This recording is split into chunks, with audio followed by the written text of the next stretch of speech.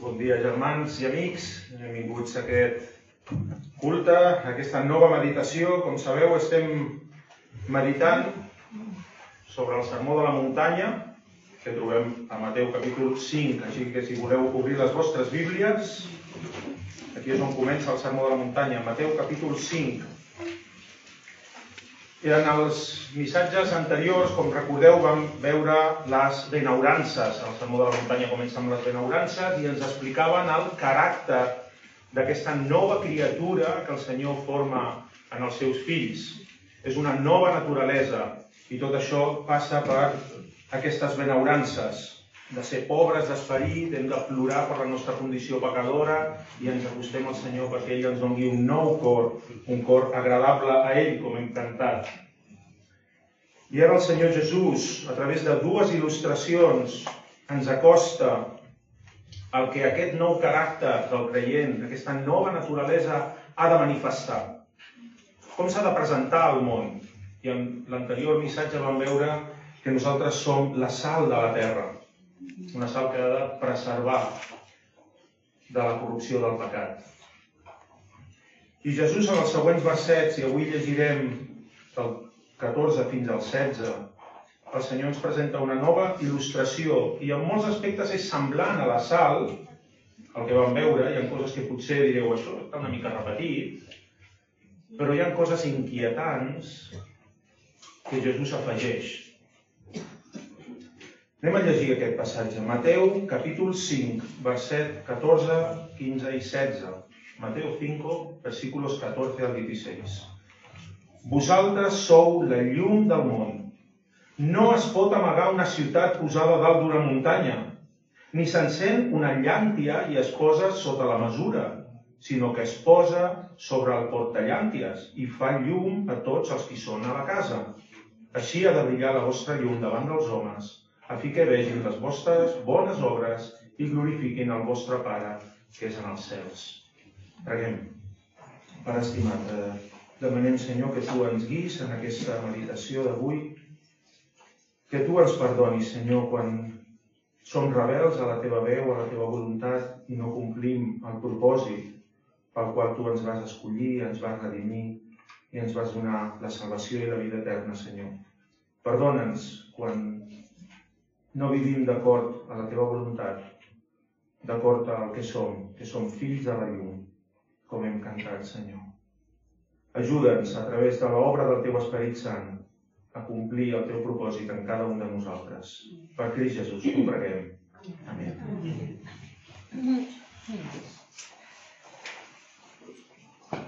Diuen que el primer beneficiat quan es prepara un sermó és el que el prepara.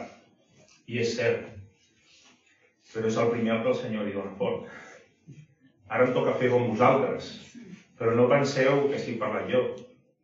O que jo estigui exclòs de tot el que diré aquest matí. El Senyor m'ha donat molt fort a través d'aquests versets. Totes aquestes paraules que hem llegit van ser dirigides en el seu dia als seus deixebles, als seus seguidors, un grup d'homes senzills, persones que davant dels ulls de la gent podien ser sense importància, sense autoritat inclús. Aquestes paraules de Jesús van dirigides a tots aquells que han nascut de nou, a tots els que són fills de Déu, a tots els cristians de la història, i entre ells nosaltres, evidentment. No podem llegir aquestes paraules i pensar que són per als deixebles, o pensar que són per una èlit de creients. Això és per als grans predicadors, pels missioners. Ells són la llum del món, els que ens han de guiar. No ens podem excloure d'aquestes paraules. Això ens serviria d'excusa per no viure d'acord amb la voluntat de Déu. Jo no sóc la llum del món, jo no sóc la guia de ningú, per tant, no passa res si jo visc d'una manera o d'una altra, faig o deixo de fer. Fan referència a tot aquell que ha nascut de nou. Per això he presentat el tema de les benaurances que hem estat veient. Tots som seguidors de Crist, tots tenim una nova naturalesa, tots hem de ser guiats per al Senyor, Tots som sal, tots som llum en aquest món. No som paraules que puguem treure de la nostra vida, les hem de tenir molt presents. I Jesús ens presenta unes paraules molt exclusivistes. Jo no sé si existeix aquesta paraula, me l'he inventat, no ho sé, ja la buscaré. Però és així, Jesús no planteja que els seus deixebles, o tots els seus fills, els creients, tots els que els seguim, siguin una llum, una guia, una opció. No ens està dient això, Jesús. Ens diu, vosaltres sou la llum. Només n'hi ha una que pugui guiar el món. És com un far, segur que hem vist pel·lícules de mariners, que va el mariner i l'està esperant la seva estimada allà, i al final s'encén aquell far. És la guia, la única que pot guiar aquell vaixell que està enmig de la foscor, enmig de la tempesta. No hi ha una altra opció. I què implica aquesta afirmació? Que només hi hagi aquesta llum? Doncs el primer que hem d'entendre és que el món està en l'obscuritat. El món està enmig de la foscor. El món té necessitat de llum. Fem un petit repàs d'història. Ara els joves em miraran malament. Ja sé que estic fent història a l'institut, segur. Però anem a fer un petit repàs d'història, perquè entenem en quina societat estem. Hem d'entendre la història, si no estem condemnats a repetir-la. En els segles XV i XVI, es va produir un moviment que més tard es coneixeria com el Renaixement. El Renaixement. Passada l'època fosca de l'edat mitjana, aquells 1000 anys tenebrosos, obscuritat, en quant a coneixement, ciència, etc., la gent es va tornar a preocupar pel coneixement, el saber, i es va iniciar una nova etapa que va traçar una línia que després els historiadors han separat l'edat mitjana i l'han deixat enrere. Va ressorgir la raó, la cultura, la ciència, la medicina, va evolucionar, va prosperar. I cap al segle XVIII hi va haver una mena de restauració o renaixement, que després parlarien de l'època o el moviment cultural que es coneixeria com la il·lustració. Cap al segle XVIII. I en aquest temps la societat s'abocava al coneixement. De tal forma que van començar atacs contra l'autoritat de la Bíblia, l'autoritat de la paraula. Tot es posava en qüestió. Tot. La filosofia i el pensament humà, com a l'antiga Grècia, la filosofia i el pensament humà van ser erigits com la màxima autoritat. I si era la màxima autoritat, per tant, estava per davant de la paraula de Déu. El coneixement va ser enlairat. Era el que ens il·lustrava. El coneixement ens donava llum. I en molts aspectes és així, és necessari el coneixement. Però hi ha aspectes de la vida que el coneixement i la ciència no poden il·luminar. El coneixement i la ciència queden curts per poder donar llum sobre aquests aspectes. I en ple segle XXI la Bíblia continua dient que els creients, l'Església, som la llum del món. És vigent. El que hem llegit no és de fa 2000 anys, és actual. Som la llum del món. Per què? En quin sentit? El coneixement del món és mecànic, tecnològic, científic, però no pot donar resposta a algunes preguntes, qüestions fonamentals de la vida. Per què existim? Hi ha propòsit en la nostra existència? Quin és l'origen del mal? Per què hi ha mal en l'ésser humà i no en els animals? La resposta a aquestes preguntes tan sols es teoritzen des del camp de la filosofia. I vivim en un món que continua en aquesta època d'il·lustració, d'ensalçar el coneixement i la raó humana. Li dona molta importància al coneixement. Una societat que ofereix coneixement a la carta.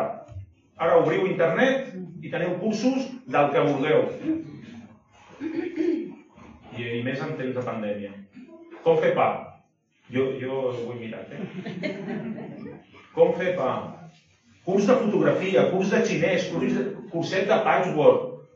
curset per fer-te DJ, per fer-te tiktoker. Teniu de tot. Hi ha de tot. Però el pensament i raonament humà no sap donar resposta a l'origen del mal. I per tant no pot plantejar una solució. I el mal és el que la Bíblia anomena pecat, egoisme, enveja, desigualtat, abusos, assassinats. I tot això és resultat d'estar lluny de Déu. I no hi ha cap altre llum al respecte que doni resposta a això tret de la que dona l'Església i els creients, o que hem de donar, és la nostra missió. I per mitjà de la predicació de l'Evangeli. És el que hem de fer, predicar l'Evangeli de Jesucrist. I així ho planteja l'apòstol Pau als Corintis. Primera carta als Corintis, capítol 1, diu l'apòstol Pau, perquè com que la saviesa de Déu, el món per mitjà de la saviesa no va conèixer Déu, va plaure a Déu de salvar els creients per mitjà de la naciesa de la predicació. Que trabalengua que té Pablo. Si voleu buscar la Reina Valera, també és un trabalenguas, Primera de Corintios 1:21.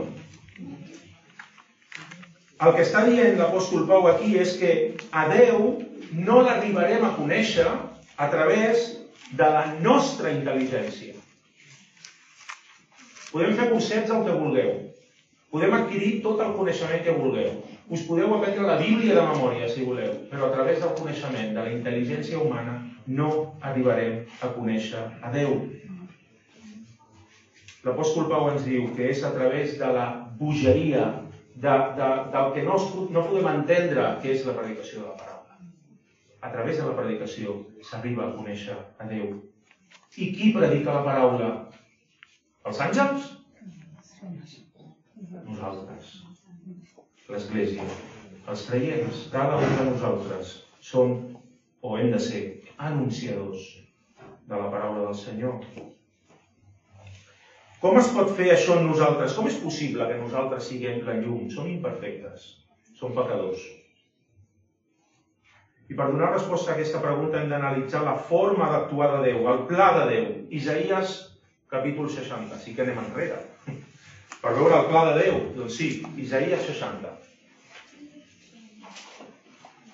Anem a veure la profecia d'Isaïes. Isaías capítulo 60, los 3 primeros versículos. Y es el que hem cantat.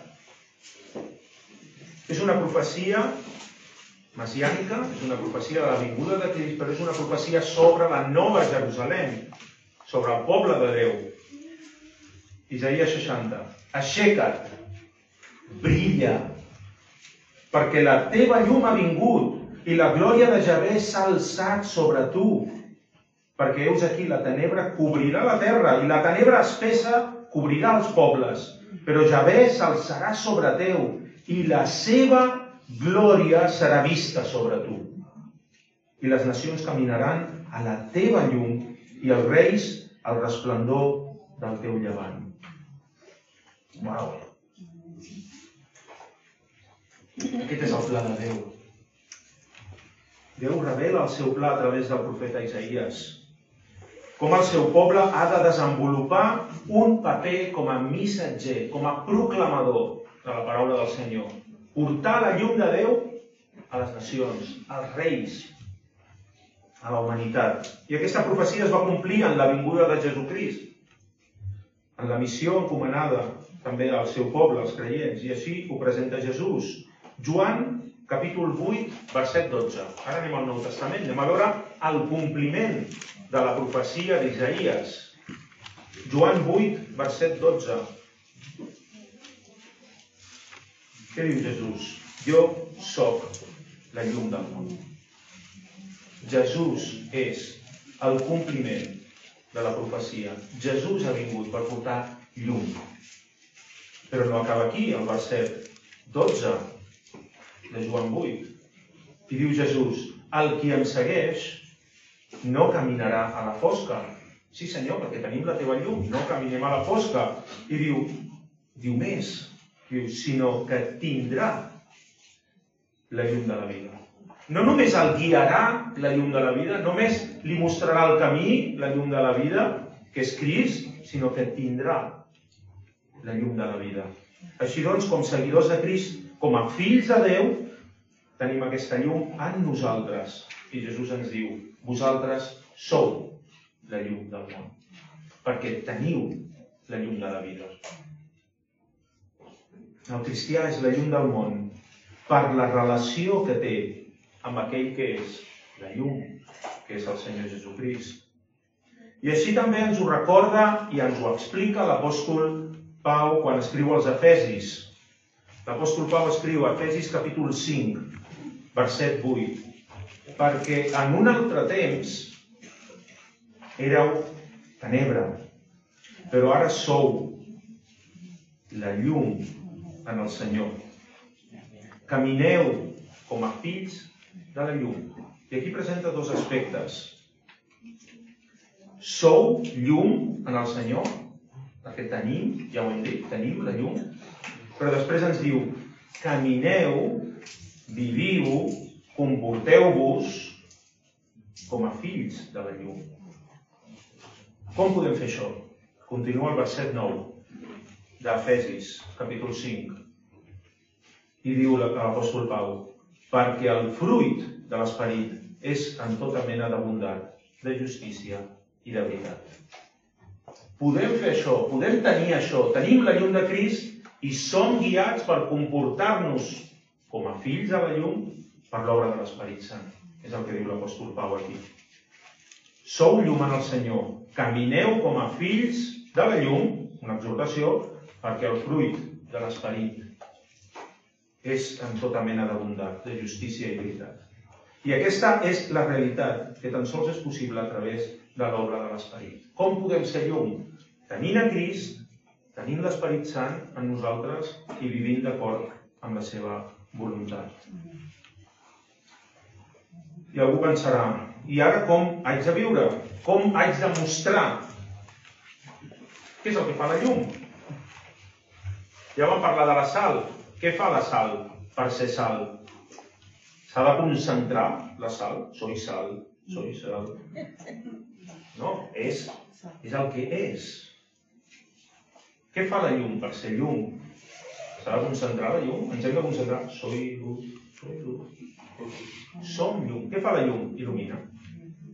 Anda, que Jonathan, tal confio, La llum dona llum. Il·lumina. Fa uns anys vàrem anar al tradicional castell de focs, segur que molts heu anat, molts, aquí sí. Al Parc de l'Agulla, sortim de casa caminant, o potser en cotxe després caminant, i recordo que per arribar al Parc de l'Agulla anàvem per un caminet que segueix un canal de rec i vas a les fosques, és de nit. I hi ha gent que va amb el seu lot, el lot és linterna. La gent va amb la llanterna, amb el lot. I nosaltres normalment, com que hi ha estrelles, normalment pot haver la lluna, hi ha certa claror i pots caminar. Però recordo que un any, no sé si va ser l'últim, abans de la pandèmia i tot el rotllo aquest, anàvem caminant i jo notava que el terra era una mica abrupte, forats, les arrels de les plantes, i el camí era una mica complicat. Jo vaig pensar, ai, que jo ja tinc una edat, com em torci un turmell, aquí la liem, no? I vaig encendre el lot. Un moment, uns segons. Vaig encendre el lot, es veia tot. Forats, pedres, plantes, talps, si hi havia algun topo també l'ho hagués vist. Es veia tot, hi havia claredat. I de seguida el vaig parar. Quan va passar aquell tros, el vaig parar. Què penseu que em va passar? No veia res. Abans veia una mica, veia alguna cosa. Però després de veure la llum, quan la vaig parar, vaig quedar, no veia res, fins que els meus ulls es van tornar a acostumar una mica a la penombra. Així va ser amb la vinguda del Messies al món. Ens ho recorda l'evangelista Mateu, citant el profeta Isaïes, quan ens diu el poble que habitava en la tenebra va veure una gran llum. apareix Jesús. Però Jesús va marxar. Què penseu? Que Jesús va marxar i va deixar el seu poble en la tenebra? El món? Tots els necessitats? Un altre cop a les fosques? Va dir Jesús, no, tranquils. Si jo ara me'n vaig, esteu perduts. I va deixar la seva església. Guiada pel Sant Esperit, evidentment, l'església guiada per l'Esperit Sant de Déu, però va deixar com a llum d'aquest món l'església, els creients. Per tant, és el nostre cridament, és la nostra missió, manifestar i proclamar les bones notícies de salvació en Jesucrist. Anunciar al món que estan en la foscor, que estan en el pecat, que viuen lluny de Déu i tenen una necessitat. I potser ells no ho saben, que estan caminant amb la penombra, però la nostra missió és encendre el llum davant d'ells i dir, veieu els forats, veieu el perill, veieu el pecat. Versets 14 i 15. Jesús ens mostra dues formes de ser llum per a aquest món. Anem a llegir novament aquests versets. Verset 14 i 15. Vosaltres sou la llum del món. No es pot amagar una ciutat posada dalt d'una muntanya, ni s'encén una llàntia i es posa sota la mesura, sinó que es posa sobre el portallànties i fa llum a tots els que són a casa. Jesús ens planteja aquí dues il·lustracions, dues comparacions que ens parlen de dues realitats. La primera que ens presenta és una ciutat assentada sobre una muntanya i ens diu Jesús, no es pot amagar. Sempre que llegeixo aquest verset, me'n recordo de Cardona. I ahir precisament hi vam anar a assajar la coral gospel. M'encanta quan arribo a Cardona i es veu, què es veu? El castell. I tu vas per la carretera, veus el castell i dius, ja arribem. Allà està Cardona. És que no es pot amagar aquell tros de castell. No es pot amagar. Això és el creient. Jesús ens diu, el creient és com el castell de Cardona. No es pot amagar. Quan tu arribes, el veus.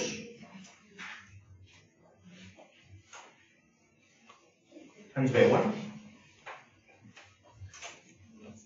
Quan nosaltres estem enmig de la societat, enmig de la foscor que hi ha, ens veuen. Som llum. Som com aquest castell que no es pot amagar, com aquesta ciutat fortificada sobre una muntanya. Ha de ser així. El que és llum no ha de fer res. És llum, només ser-hi. Igual que la sal no havia de fer res, només ser-hi. Ara bé, Jesús planteja un altre aspecte al verset 15. Ens planteja una altra il·lustració, una altra comparació, i és inquietant. En el tema de la sal, quan va fer la comparació de la sal, no queda tan implícit això, no queda tan clar. Només ens parla de que, i si la sal deixa de tenir la funció de sal? No ens diu res més. Perd la seva capacitat de salar, i això ja ho vam parlar. Però aquí, en el verset 15, Jesús ens presenta i ens fa aquesta pregunta. Pot ser que de vegades actuem contra el propòsit que el Senyor ens va encomanar? Hi ha una voluntat, hi ha una acció del creient. Què diu Jesús? No s'encén una llàntia i es posa sota la mesura. Què és la mesura? En la Reina Valera aparece el mut. El almud o la mesura era una caixa de fusta, una caja de madera, que servia per mesurar gra, blat i llegums i coses d'aquestes. I la seva capacitat era uns 9 litres. Una caixa de fusta, ja està. I diu Jesús, si tu encens una llum, no li posaràs la caixa a sobre per tapar-la. Amagaràs la llum? Però ens està presentant un tema inquietant, voluntat per part del creient d'amagar-se. Ens amaguem a nosaltres mateixos? Fugim de complir el propòsit pel que el Senyor ens va donar una nova naturalesa, de ser llum? Què passa amb una llum que fiquem sota una caixa? Què passa si fiquem una llum i la tapem? Que no dona llum. De què serveix? No serveix de res. Continua sent llum?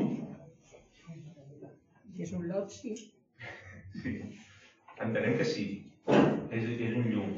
Inclús si és una espelma. Tu la pots tapar. Continua sent llum? Sí. No serveix si no s'ofega. Però serveix? No. Doncs si s'ofega i es queda sense oxigen es mor, evidentment. Però continua sent llum? Sí. Però és una llum inútil. Aquí il·lumina a los bichos que hay dentro de la caja. No il·lumina. Jesús ens exhorta a mantenir-nos en el lloc que correspon. I què diu Jesús?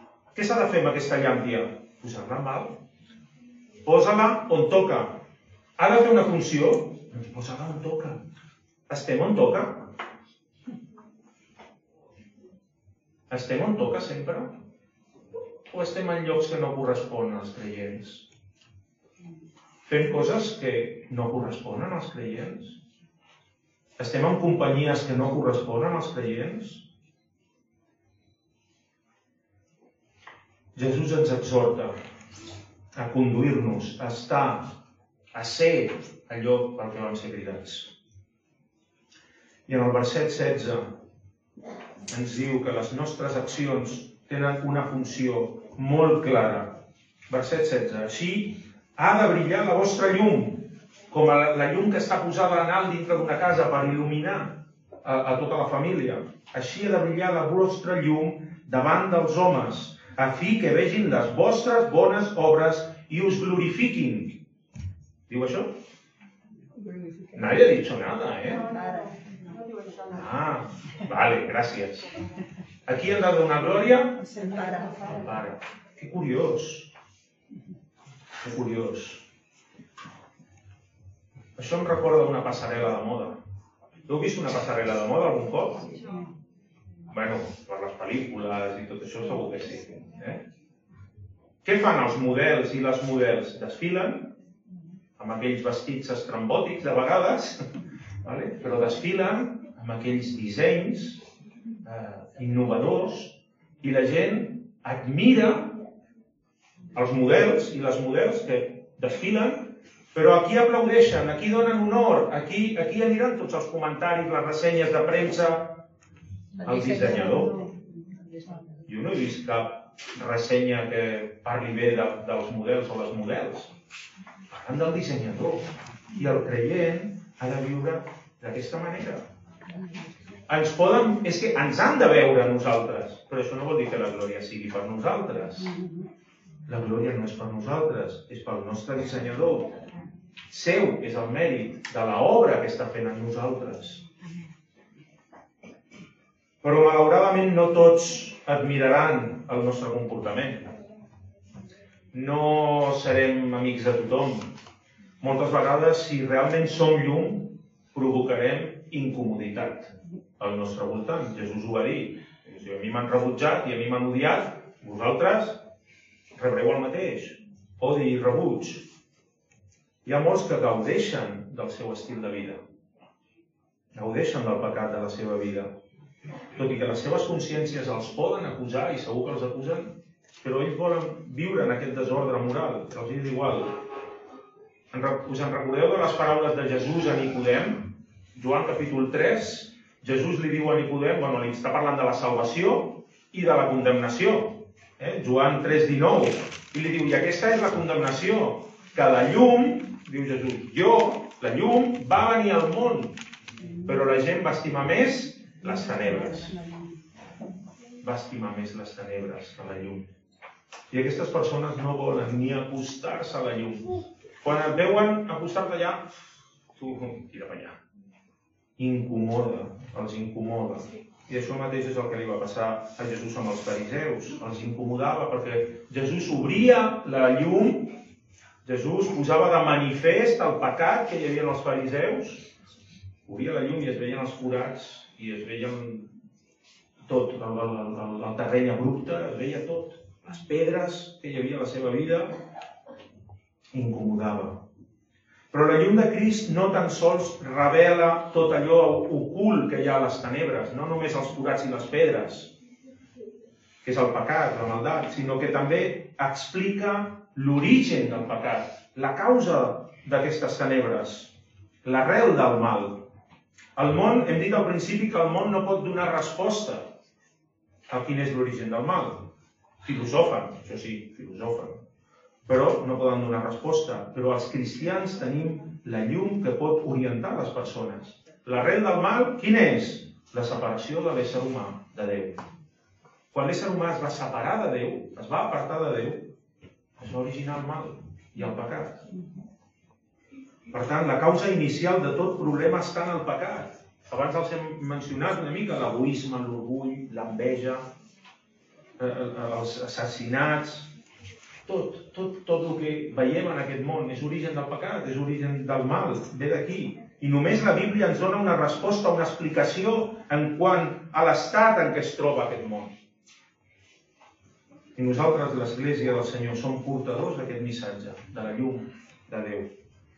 Però tal com hem llegit a Joan 3:19, l'ésser humà prefereix estar i viure en les seves obres, en el seu pecat. Per què? Perquè li agrada. És així de simple. Li agrada. Diu Jesús, van estimar més les tenebres que la llum. La gent estima més el pecat que la llum. La gent desitja estar en el pecat abans que la llum. Per tant, no és una qüestió ni un problema d'intel·lecte. Tot aquest moviment de la il·lustració, i conèixer, i la raó, i coneixement, si no és un problema d'intel·lecte. No és un problema de saber poc o saber més. El problema està en una naturalesa de la persona inclinada al pecat i al mal. El problema està en que desitgem, l'ésser humà desitja viure en la foscor. Aquesta és l'arrel del problema. I en segon lloc, la llum del Senyor ens mostra la sortida. I amb això acabo. Jesús ens mostra la sortida, la llum de Déu ens mostra la sortida. El problema de l'ésser humà, dèiem, que és la naturalesa caiguda, la naturalesa pecadora, una naturalesa que estima la foscor, que estima el pecat, que desitja el mal. I s'ha provat de buscar solucions. El món, la societat, busca solucions als problemes que surten. Hi ha violència? Lleis. Hi ha egoisme, hi ha desigualtat, hi ha normes, lleis, etc. Càstigs. Però continua havent violència, continua havent desigualtat, continuen havent abusos, continua havent de tot. El mal continua. Perquè no és una qüestió d'intel·lecte, no és una qüestió de lleis, no és una qüestió de restriccions, és una qüestió de canviar el cor, canviar la naturalesa. Tot el que presenta l'ésser humà i aquest moviment de la il·lustració, o li vulguem dir, és igual, tot fracassarà. Déu proposa una solució, un nou naixement, una nova naturalesa que vam veure a les benaurances. El que necessita el món no és formació, no és coneixement. El que necessita és que el Senyor canviï el cor de pedra i li doni un cor de carn, conforme a la persona de Jesucrist. Tota persona necessita trobar-se amb la llum de Crist, el qual va morir a la creu, va ressuscitar i ens va netejar dels nostres pecats. Però perquè les persones es trobin amb la llum de Crist, l'Església ha de fer la funció que li toca. Hem de ser llum. Hem de proclamar aquesta bona notícia de salvació al món. Nosaltres som portadors de la llum perquè el món pugui veure la llum de Crist. Hem de viure i conviure entre persones que estimen la tenebra i rebutgen la llum. Persones que viuen en pecat i rebutgen l'oferiment de Crist. I enmig d'aquesta convivència, germans, som cridats a manifestar aquesta llum. Que el Senyor ens doni forces, que el Senyor ens doni paraules per presentar l'Evangeli. Que el Senyor ens doni valor per no ficar-nos sota un calaix de fusta, sinó poder il·luminar tots aquells que ens envolten. Amén. Amén.